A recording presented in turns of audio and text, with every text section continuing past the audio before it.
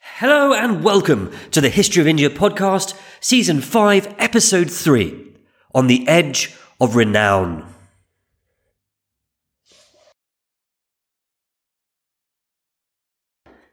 History never repeats, but it does rhyme. Or, so the saying goes. Maybe that explains why I like those biographies of successful people, Steve Jobs or Abdul Kalam or the notorious RBG, all that stuff.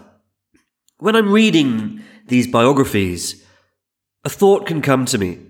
If only I could get myself in the same situation they were in. If only I could wake up as early in the morning as Steve Jobs, or have that mix of cunning and grace of RBG when she was at law school. If only I could get there in the same situation or a similar one that rhymes with what they went through, then I could achieve what they have. History never repeats, it rhymes. And this wasn't just a modern thought. The indications are that was the same way that some Indian kings thought too. Because after each great empire, there are a host of wannabe kings who tried to form an empire along the same sorts of lines, that they copied the previous empire. They adopted the coinage of the previous empire, the script, the idea of what it is to be a king, the clothing, the administrative structure. Sometimes these wannabe kings even copied the names of the previous empire. It's almost impossible to resist the idea that these kings were trying to find the rhymes in history, trying to get back to that same situation or near enough, which propelled the previous empire to greatness. Bad news though, the trick doesn't work. History doesn't rhyme, or at least we can't make it rhyme. Waking up at the same time as Steve Jobs hasn't made me head of Apple, and using Gupta imagery in your coins doesn't make you into the new Gupta empire. Of all of the kingdoms hoping to get an Indian empire for themselves, very few made it. The vast majority fell by the wayside, shrinking back down to a small power or disappearing entirely. Today, we hear the story of two such kingdoms, heading for greatness and almost getting there. Everything seems to be exactly on track, closer to the previous empire than you could have hoped for. But before the end of the episode, both these kingdoms will mysteriously stutter and then stop. On that bright note, ready? Let's go. In the centre of a great hall, surrounded by soldiers and advisors, sits a throne of carved lions. And on top of the throne sits the king. His hair's probably shaved below the level of his eyebrows, just like most people of his kingdom. A string of ocean pearls rests on his chest. His ears are heavy, his lobes stretched down to his shoulders by gold and jade ornaments. His arms and legs are heavy with amber, with mother of pearl and rock crystal. And his nose is filled with the scent of perfume and flowers rising from his feet. And above him, in the centre of his palace, there's a tower, 7 stories high. You can just see the copper tiles of the roof glinting in the sun. And from there, you can see copper pipes running down the sides, ending in spouts shaped like makaras, where the water rushes out. This man is Narendra Deva, King of Nepal. No relation to current Prime Minister of India, as far as I know. But Narendra Deva's life wasn't always as grand as his surroundings indicate. He spent his youth in exile, on the run.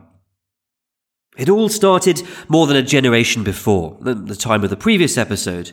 Back then, the old King of Nepal was devoted to his own purity more than to the ruling of his country. So the Prime Minister, the Mahasamanta, gradually took control of the kingdom. The Prime Minister built his own palace a little way away from the Palace of Kings, and he issued orders from there, and soon the Prime Minister was king in all but name. And this Prime Minister passed the kingdom on to his son, a man called Jishnugupta. Now, Jishnugupta, a bit like his father, carried on the pretense that there was still a king of Nepal. So there was still a chap ruling from the Palace of Kings, at least nominally. But Jishnugupta was not quite as comfortable with humility as his father was. He used royal titles not only to describe this puppet king, but also to describe himself. That's something his father had never done. Jishnugupta talked of himself as king, and he talked of his own son, not as the son of a prime minister, but as the crown prince, the future king.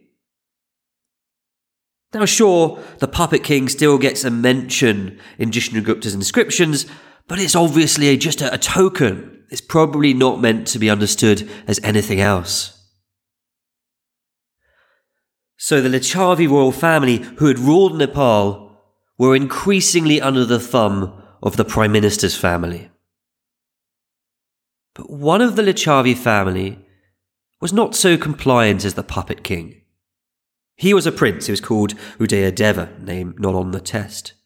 And when the Prime Minister took control, Udayadeva took himself and his son into hiding, and then at the first opportunity, they left Nepal, fleeing over the Himalayas into Tibet. And when they were in Tibet, the prince spent his days looking for a way back to Nepal, and most importantly, back to the kingship. So he worked his way into the good graces of the king of Tibet. Tibet at the time was the powerhouse of the region, militarily at least. And the prince also worked his way into the good graces of the Chinese. The Chinese ambassadors and traders were coming increasingly often to the court of their new Tibetan ally, and they were looking for ways to expand their own influence in the region. A good place to get some backing. It's likely that this Licchavi prince brought with him into Tibet some Indian culture, because at this point in history, Tibet suddenly starts picking up a bunch of Indian culture that had passed them by. The Gupta script, for example, that was used in the Gupta Empire, but had since fallen out of fashion in North India. At this point, it was taken up by Tibetans. And Buddhism. Nowadays, I associate Buddhism very closely with Tibet. Actually, it passed Tibet by for a long period. China had had Buddhists since the early centuries BC, but Tibet really didn't have any.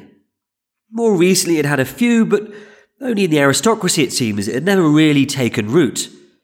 But now, with this Licchavi Nepal prince roaming around Tibet, trying to make connections, Buddhism started to take root. And then something changed. In 639, they found a new way to get back to Nepal. I mean, literally a new way. The passes between Nepal and Tibet had been difficult, even for small groups to travel, and nearly impossible for large groups. But in 639 AD, a new pass was opened out. Nowadays, it's called Tongla, which, as far as I can make out, means something like "from which is visible from the pass." But bear in mind, I know absolutely no Tibetan. I think it's a shortening of a longer name. The pass runs beneath the Shishapangma, the 14th highest mountain in the world. It's got 2 peaks, and in fact the pass below also has 2 peaks. Although it's nearly 3,000 meters lower, that's still really high.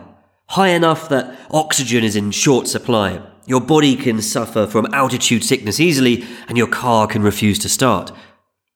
But it was a better road from Tibet to Nepal that had been opened yet.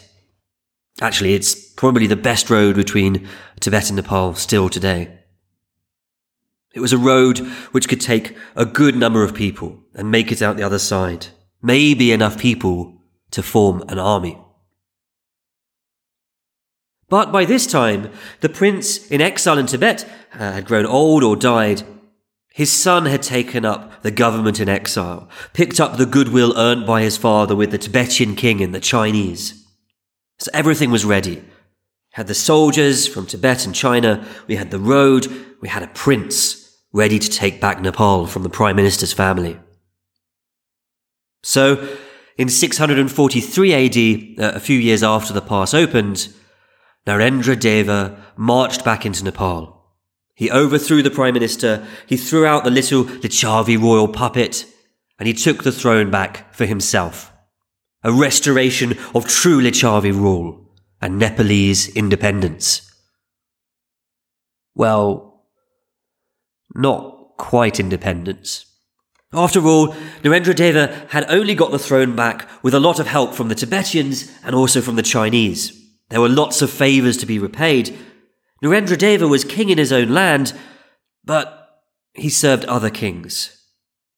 Nepal seems to have been subservient to Tibet in some way or other before this time, but now it came to be almost outright ruled by them, a tributary state. The place was ruled by mlechas, as some of the chronicles say, barbarians. And it wasn't just Tibetans who had a say over Nepal. The Chinese also helped Narendra Deva onto his throne, and they also wanted payback in the form of influence. Narendra Deva owed them. So early in his reign, when a Chinese ambassador came through the new pass on his way to India, Narendra Deva welcomed him with a great fuss, a great joy. He took him on a sightseeing tour.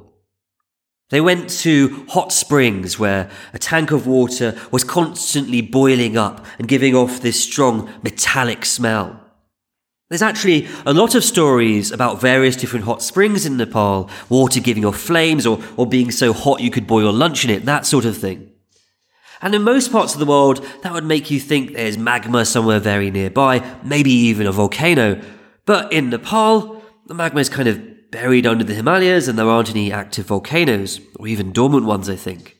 But there are hot springs. And they're still there today, churning out water. And the water really is hot enough to boil vegetables in some places. Sadly, there's no way of telling which one of them Narendra Deva and the Chinese ambassador went to see. Not long after that ambassador, another Chinese ambassador came to Narendra Deva. This time, though, it wasn't a courtesy call. There would be no time for sightseeing. Because this time, the ambassador was in a desperate situation. He had gone to see Harsha, but Harsha had died, and whoever had inherited his kingdom was in a belligerent mood and insecure enough to want to attack and kill a Chinese ambassador. So the ambassador fled to Nepal, seeking help from the allies of China, calling in the favours they'd been paying out. And sure enough, King Narendra Deva sent out up to 7,000 men on horses, along with a contingent of Tibetan soldiers, down into India. This is sometimes talked about nowadays as if it were a Chinese invasion of India. Some people even use it to make people in modern-day India angry at the modern Chinese state. And that's rather odd because, well, really what this is friends of Harsha attacking an usurper of his kingdom. This is sort of a defense of an Indian kingdom more than an attack on one. And it's not really a Chinese invasion.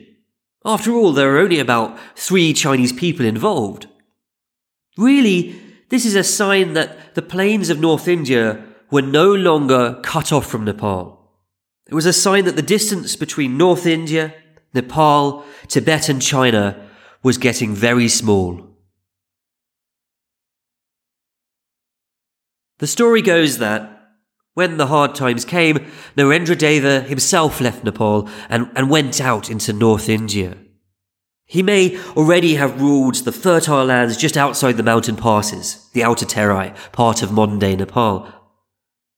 But even those fertile lands must have had failing crops, and the inner Terai too, because Nepal was experiencing a drought, brought on, they said, by the imprisonment of some angry Nagas. So Narendra Deva worked out how to lift the drought. He went into North India with a small bunch of soldiers, headed east into Assam, and there they found an idol 3 feet high, bright red. They escorted it back to Nepal. And as they carried it through the ravine into the valley of Kathmandu, the gods of the valley gathered to see this newcomer. They were impressed, and they decided that this new god would become Lord and Protector of Nepal. They gave him a name, Matsendranath. And so it was that the worship of Matsendranath became a central part of Nepalese life for centuries. Buddhists took him to be a form of Padmapani, the compassionate bodhisattva. Shaivites took him to be a form of Shiva. And the year started with his festival. The gods put on his carriage, and then the carriage is taken around the city, the king following behind on foot, maybe just like Narendra Deva did when they carried the idol in from Assam. So the carriage was led around the valley until it came to the great open hall in front of the royal palace, and there the king would go in and sit on his stone throne, and with that the new year would begin. Shortly afterwards the rains would come. They were the sign that the protector god of Nepal was ensuring that drought was kept away for another year. The festival still goes on today, though of course without the royal involvement. And even if you're not lucky enough to go during festival time, there are still plenty of temples of Masendranath across Nepal. It's also said that Narendra Deva had a guru, one he loved. And this guru was killed by magic. As he died, his soul entered the right foot of Masendranath. When Narendra Deva heard the news that his guru was dead, he was distraught, so distraught that 4 days later he himself died of grief, and his soul entered the left foot of Masendranath, side by side with his teacher.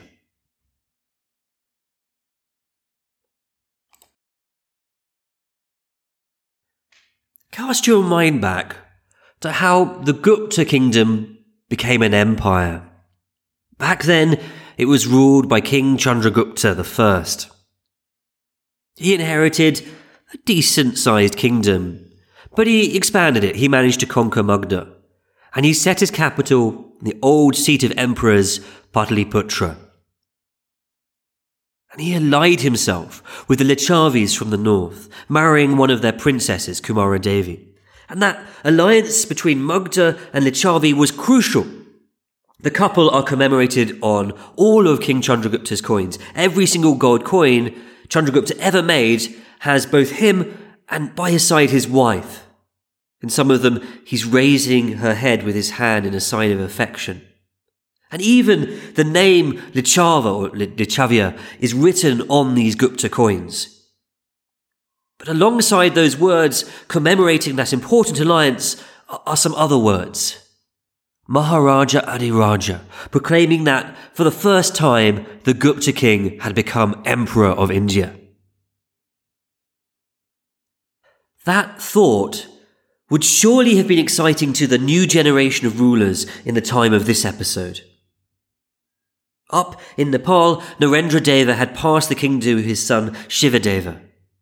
Down in Magadha, Aditya Sena, see episode 5.1, Aditya Sena had passed his kingdom to his son Devagupta. And just like in the days when the Guptas founded their empire, the kings of Magadha and the Lichavis were tied by a marriage alliance. It had really been the old king of Magadha's doing, Aditya Sena. He had married his daughter to the jewel of the Lichavi royal family. A daughter had come out of that marriage, and that daughter had married the new king of Nepal. So the current Lichavi king was the Gupta's king's sister's son-in-law. Devagupta still even had some of the ties to China formed in the time of the original Gupta Empire.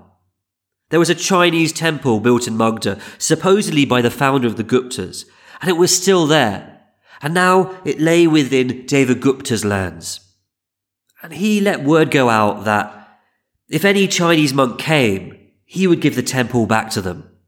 This message made it as far away as China itself. So there was another tie, another similarity, another rhyme with the founding of the Gupta Empire. Imagine that you're Devagupta, and you're thinking back to how the Gupta Empire was founded, and you tick things off. The Guptas back then were allied with the Lichavis. Well, my name's Gupta too, and I'm also allied with the Lichavis through marriage. Back then, the Guptas had just got control of Magadha. Well, I've just got control of Magadha. The kingdom was carved out by my father, maybe covering most of North India, actually. You couldn't have hoped for a closer recreation of the founding of the Gupta Empire. All of that was exactly what the Guptas did, and now I, Devagupta, am doing the same thing. Surely I'm just on the cusp of founding a great and lasting empire. And at first, things really did seem to be going in that way. Up in Nepal, Shivadeva the king managed to get rid of his father's debts. His father had come to the throne with Tibetan help and was more or less a tributary king of theirs, but under Shivadeva, Nepal seems to have grown increasingly distant from Tibet, ever less likely to remember the old debts or consider them repaid perhaps. Or maybe Tibet just got greedy, because in 703 AD, Tibet marched into Nepal to stake a claim over the territory more firmly. But it didn't have the intended effect. Tibetan forces were smashed, the king of Tibet was killed, and the remainder of the army scattered, fleeing as they could over the mountains.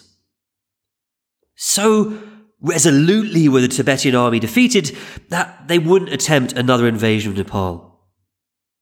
So, with the north kind of locked off, Nepal turned its eyes to the south, to the plains of India, adopting an ever more orthodox Brahminical outlook. Cow veneration, Brahmin veneration, a purity of Sanskrit came back. Down in Magadha, the later Gupta king was having battles of his own. The Chalukyas were invading from the south. We'll tell the full story in a later special episode, but even the outline is a juicy tale. The Chalukyan kings at the time seemed to prepare their sons for rulership by sending them out on a military adventure. And by military adventure, I don't just mean a few weeks in the wild. I mean whole-blown invasions with the prince commanding the full army. Well, at this point in history, the Chalukyan king decided to send his son off for a military expedition to North India, and his son proved more than up for the challenge. He took down a series of kingdoms across the Deccan Plateau, and then he made his way down into the valley of the Ganga. And there he faced the paramount leader of North India, almost certainly Devagupta. It came to battle, and the Chalukyan prince won, at least according to Chalukyan records. He captured a standard and a drum. Though the defeat must not have been too bad, because the effect was not permanent. Devagupta controlled pretty much the same lands that his father had given to him in Magadha and beyond, and he passed them down intact to his son. So there was this great crescendo of power, everything trending towards another peak of empire, and then, well, almost nothing. Up in Nepal, the Lichavi kingdom was passed on to the next king, Jayadeva. He married someone called Rajamati, who was daughter of a king called Harsha. Might have been king in Assam, more likely was just too minor to be recorded in history. The new king of Nepal fancied himself a bit of a poet, inspired, it seems, by the great Gupta-era Sanskrit poet Kalidasa. And in fact, we have some of the king's poetry left still today. It's in the important Pashupati temple near Kathmandu. The temple itself is a glorious thing, a World Heritage Site. It's surrounded by a field of pools and shrines, and the river runs right through this complex. There are guts on both sides going down to a narrow channel, and on the side of the guts on one side there's a row of shrines, and on the other side the main temple complex. The temple has those classic double roofs you can find in Nepalese architecture, and behind its silver doors sits the lingam with 5 faces. On the sides you've got Shiva, Surya, Vishnu, Buddha, and on the top the universal. And although it might seem like a Shaivite temple, this is a place for both Shaivite and Buddhist worship. Buddhists worship the god as Padmapani again. And up there, near the main temple, behind the Nandi statue, is the inscription. Most of it's written by a court poet, and is curiously anti-Buddhist for such an ecumenical site. But the first couple of lines, the ones praising Shiva, they're written by the king himself.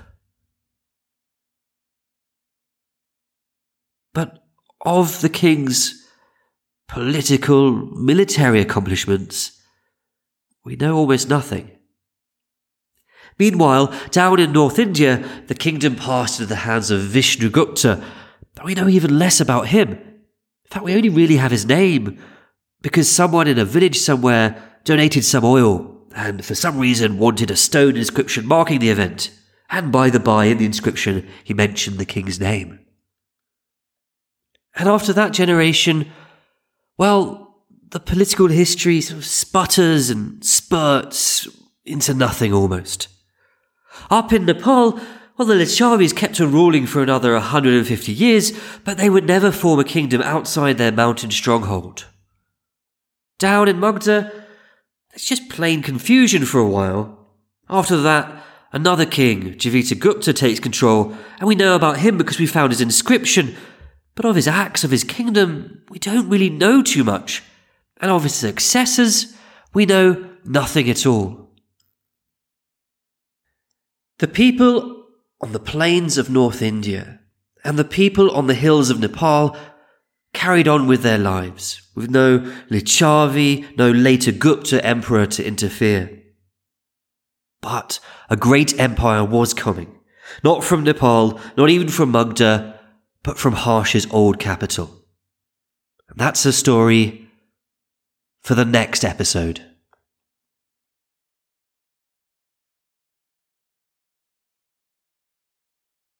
Every week we read something from the original sources, and this week I thought we'd read with that inscription from Jivitagupta, the last kings we mentioned. It's a patchy inscription, many of the words are chipped away, but that's really a good picture for what the history as a whole of this period is like. And the inscription goes like this.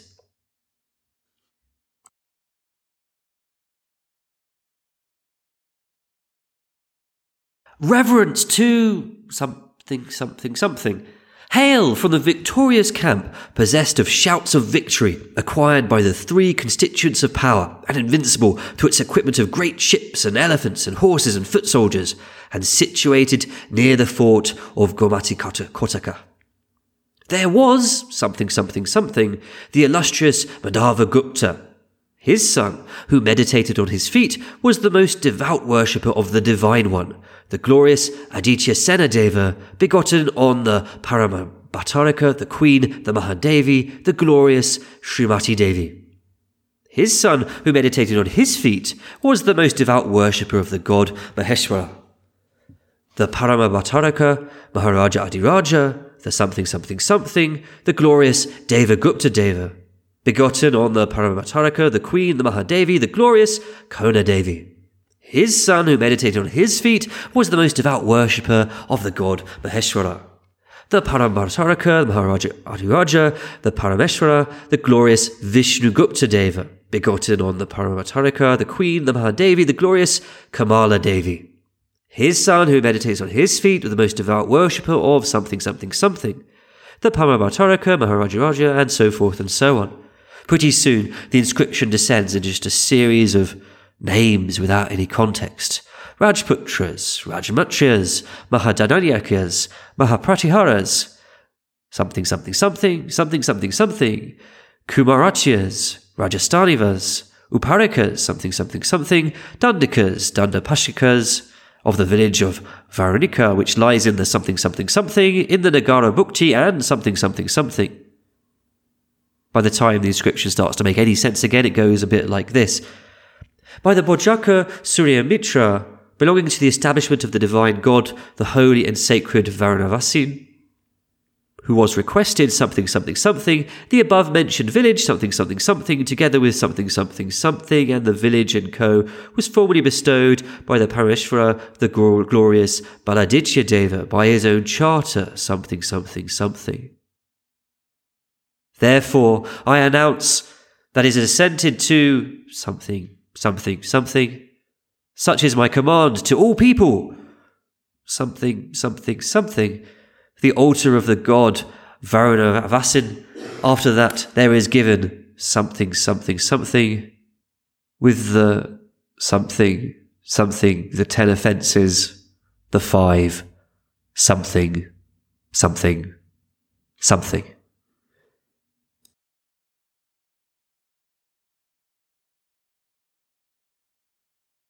All of that was pretty confusing, hard to make any sense of, much like the history of the period was becoming. I hope you enjoyed the episode though. If you did, please consider donating to my wife's charity, the Snail Situ Patrick Memorial Fund. There are details on the website, there's a link in the description. Apologies for the rather nasal sound and the lateness, they're related, I've had a bit of a cold. Hopefully next week all will be clear and on time. Until then, have a great week and take care.